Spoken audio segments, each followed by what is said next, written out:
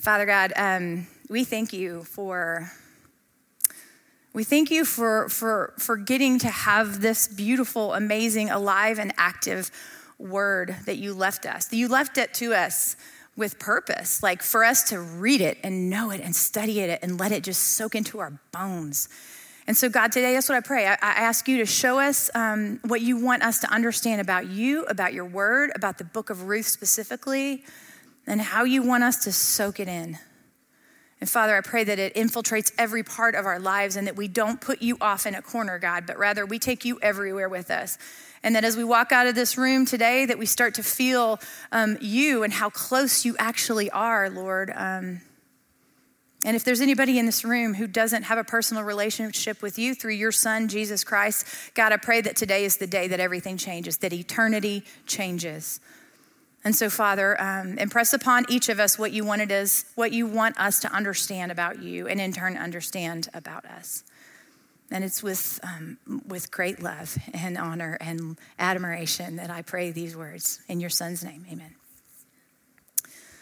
Well, dang it, this is going to be fun. Okay, the book of Ruth. Anybody ever studied the book of Ruth before? Like studied it? Yeah? Oh, everybody. No, not one single hand went up, which is great news because I haven't either. So that's going to be fun. We're going to do this together. It's going to be really cool. Let me ask you another question. Ready? I'm just making sure you've had a little bit of coffee. So this is just a test. Does anybody love a good story? Raise your hand. There we go. That's what I'm looking for. Are you a Kindle girl, or are you like a spine and paper pages, and you like to hear the words turn, and you like to have a bookmark and put sticky notes? Are you that kind of girl? Oh, there we go. Listen to that. I'm getting some feedback over here. Y'all need to step it up. Audiobooks, right? Podcasts, movies, Netflix binging. Don't look at me. I know you do. Well, we all like stories, right? Think about this. Think about your favorite speakers or preachers or teachers or shows or, I don't know, think about all those things. Even your friends, right? You love to be around people that are going to tell a great story. Well, it's really cool because that's what we're doing in this Bible study. We're going to look at a story. It's a narrative. And it's so cool because I've heard it explained over and over, like one of the most well-written, beautifully communicated story in the whole Bible. I've never thought of it like that. Like it's a tiny little baby thing. But that's where we're going to go. You love stories. You've loved them since you were little. You probably don't love them if you have little kids because you got to read them over and over. Amen, right? I know some of you young moms are like, I hate stories. No. But let me ask you this question, okay? This is where we're all united together. We all love stories. So here's how I know for sure that you love a good story, okay? I want you to finish my little sentence. Ready? Once upon a... Very good, guys. That's really, really good. Y'all are pretty. Okay, ready? Here's another one. And they lived happily. Yeah. We want our stories like that, don't we? It's okay to say we do. It's okay, because I think there's something deep in our hearts that makes us want for something beautiful to happen, a transition, a change, a redemption, right? Like I love movies and stories where the character I can get behind, right? Even if they're dirty and gritty and messy in the beginning, if I know there's hope. Well, that's the kind of story we're going to look at. I found a few quotes about stories, and I thought I'd share those with you before we talked about Ruth specifically. Flannery O'Connor, one of my favorite essayists, she says this about stories, okay? That there's something in us as storytellers and as listeners to stories that demands the redemptive act, that demands that what falls at least be offered the chance to be restored, right? Another quote I found about stories. Stories are memory aids, instruction manuals, moral compasses. I think you're going to see that. Maya Angelou, I love when she's a poet and an activist and a memoirist, and she said this about stories: there is no greater agony than bearing an untold story inside of you. You know, we are all stories. We are all souls. And this, I felt like this was the biggest key I got out of the whole thing. You know, there's this guy, and he came to this earth. You know where I'm going with this. And he came to live, and he came to die, and he came to be resurrected for you, for you, for you, for every story in the room. And you know what I love about him? He's in the right side of your Bible if you want to go check him out. You know what I love about him? Is he spoke in stories. Listen to this. In Matthew 13:34, it says this about Jesus Christ. All these things Jesus said to the crowds in parables. Indeed, he said nothing to them without a parable. A parable is just a cool story. You see, Jesus knew the power of a story. And so as we walk into this book of Ruth, I want you to think about this. It's not just a story. You see, even Jesus told stories. It has something to teach us. Something to teach us about the characters? Yeah, sure. Something to teach us about God? Yeah, sure. But in turn, something to teach us about what he wants us to know about us. And that's what makes a great story. Well, the book of Ruth. I'm going to go through some specific things about it.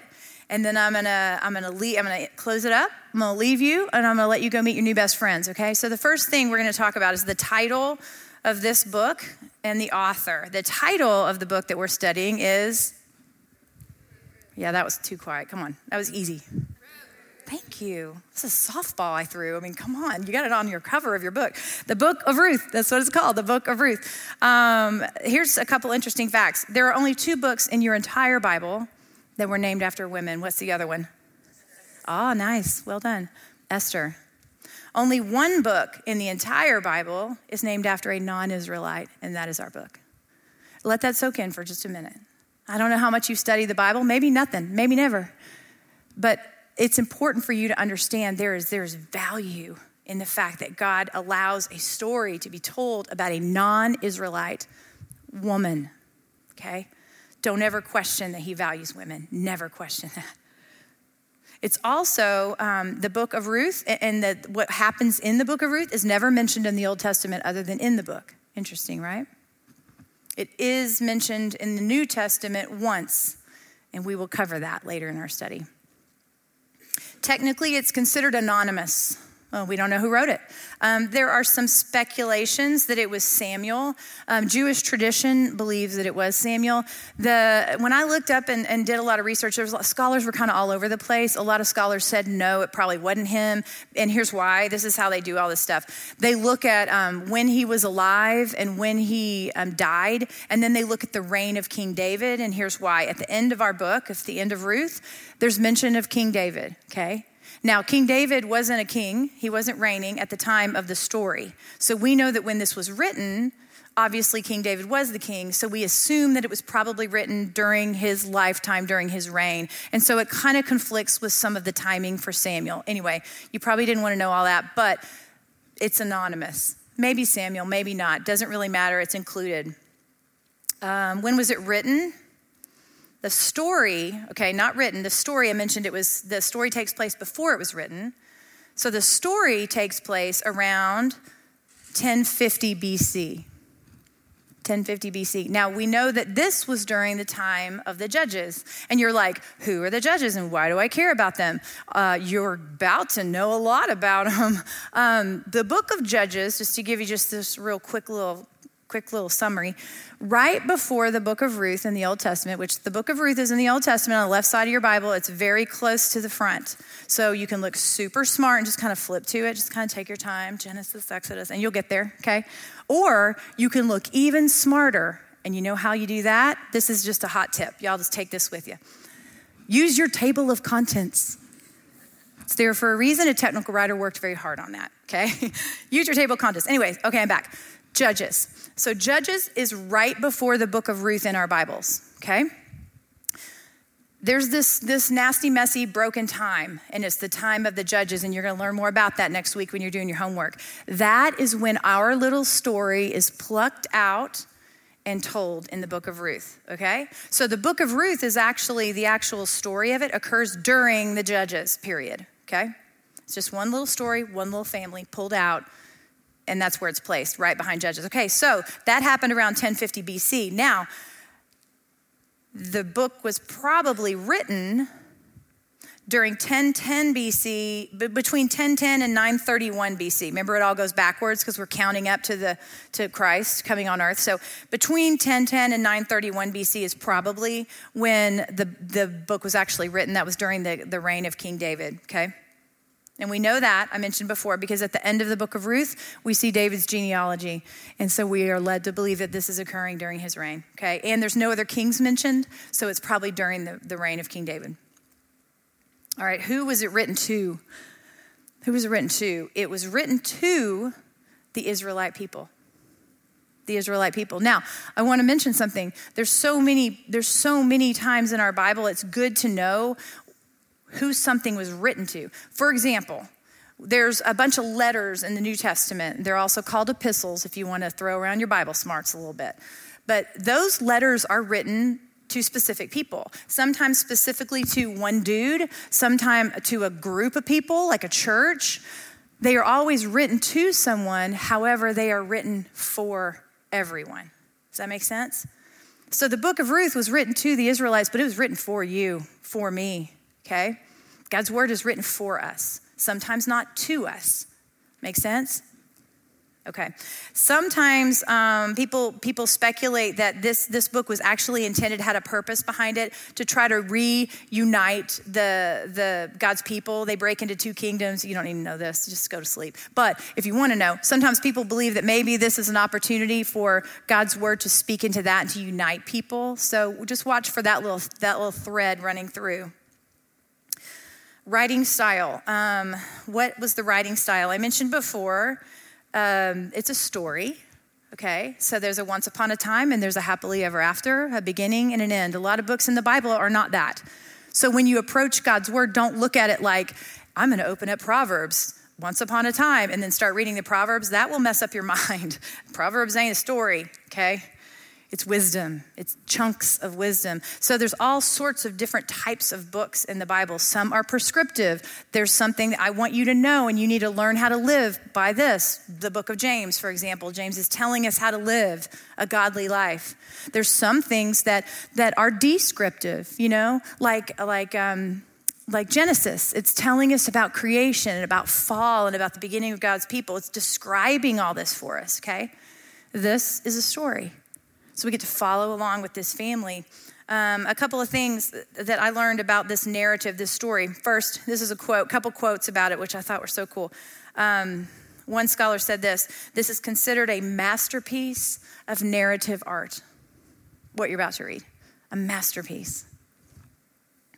Another scholar said this could be labeled as the loveliest complete work on a small scale. What Venus is to statuary and what Mona Lisa is to painting, Ruth is to literature. How about that? Did you know that? I didn't know that. So there's going to be so many cool literary elements that we're going to go through in this story. It's not just a cute little story. There's so much richness to it. I also learned this, that it's a book of dialogue. The majority of this book, I think there's only like a handful of verses that don't have a dialogue, okay? What's crazy about it is the person that speaks the least in the entire book, who do you think it is? Ruth. She speaks the least. So look for that. This type of story is also called an idyll. Spelling it out loud, it sounds weird. I had to actually go to Google and learn how to say it out loud, so you're welcome. I did that for you. Idyll. It's actually a real literary term, and it means a brief story depicting rural or domestic life. So you're going to see this beautiful little story, this little once upon a time unfold in this little village, if you will, and it's going to be considered an idyll, and so they call it that as well. One of the few stories in the Bible that's told from a woman's perspective. Good news, right? It's going to be fun. It's going to be fun to listen in on that. Also, a woman as a protagonist, highlighting feminine values and feelings. And so this book is unique in a lot of ways, powerful in a lot of ways. The central themes of the book of Ruth, in other words, what are we going to learn about God from this book? What are we going to learn? What is intended for us to take away from this about the Lord? Well, you can go look up the central themes of Ruth, and there are a million, but I tried to just kind of narrow it down to 3 for us, okay? So there's 3 things I want you to watch for as we go through this next 11 weeks. The first is this, that human kindness is a reflection of the Lord's kindness. that human kindness is a reflection of the Lord's kindness. You're going to see it. You're going to see it in different people, in different instances. You're going to see this kindness. In fact, you're going to hear a word. We're going to look at a word. It's called Hesed, Hesed. And that's a word that means steadfast love. And that's God. God's kindness is steadfast love. And you're going to see that happen in a thread that goes through the characters of the story because their kindness reflects God's kindness. The second central theme you're going to see, I think, is that the Lord is sovereign and he cares for all people at all times. The Lord is sovereign and he cares for all people at all times. Listen,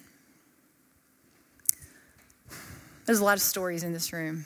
I know some of them. I want to tell you something about this one particular theme that I think you're going to see, and I think you're going to understand that he has something to say to you and to me. I want you to know this, that even in the darkest, messiest, most hopeless times, that he is sovereign and he cares for you. That even when you have no background of faith, even when you never had a Bible, you never opened it, you don't even know who God is, he is sovereign and he cares about you specifically. And that even when the world looks down on you and disagrees with you, that God is sovereign and he cares about you all the time. And even when you don't feel it, God is sovereign and he cares about you all the time. If you know me, you know that I feel strongly that God impressed upon me a long time ago that it is so easy for us to rely on our feelings to tell us the truth. And amen? We're women. Come on, we know.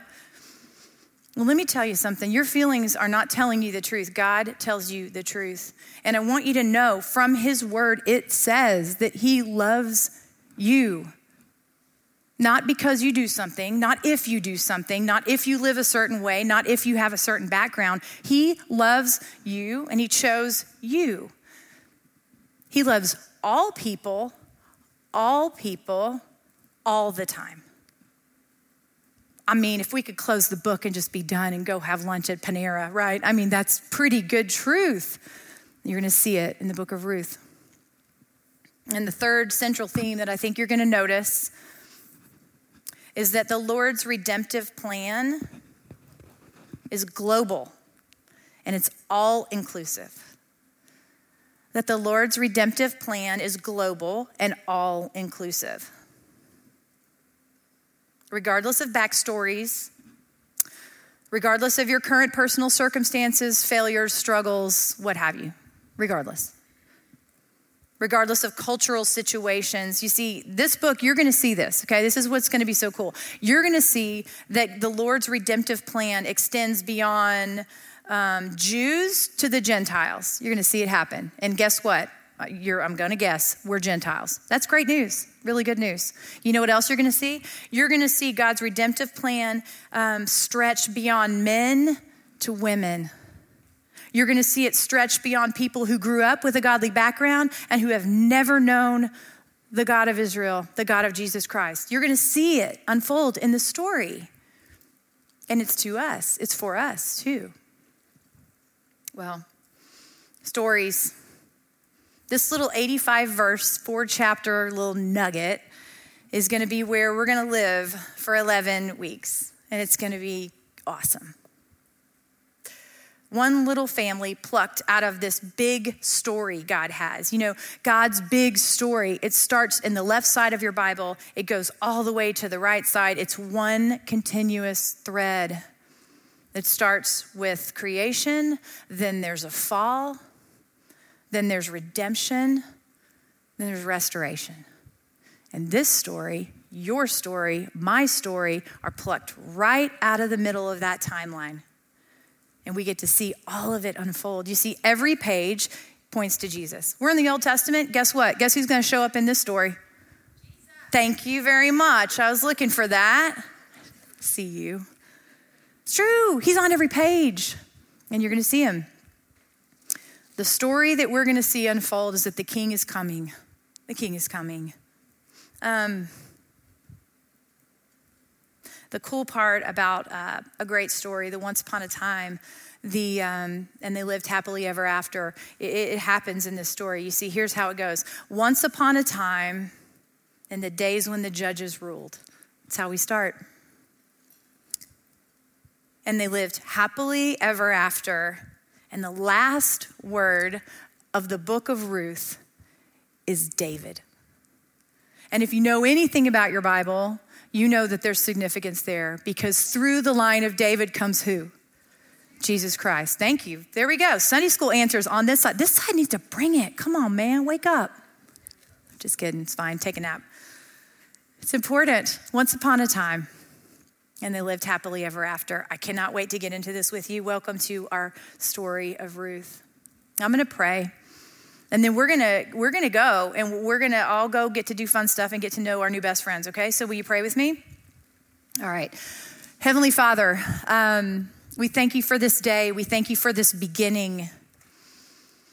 We thank you for the words that you left us through the book of Ruth. We thank you of what it has to tell us about who we are, Lord, that there is hope for each of us, that you love all people all the time, that you see us, God, that you're with us, that you look to redeem, and that you have a plan.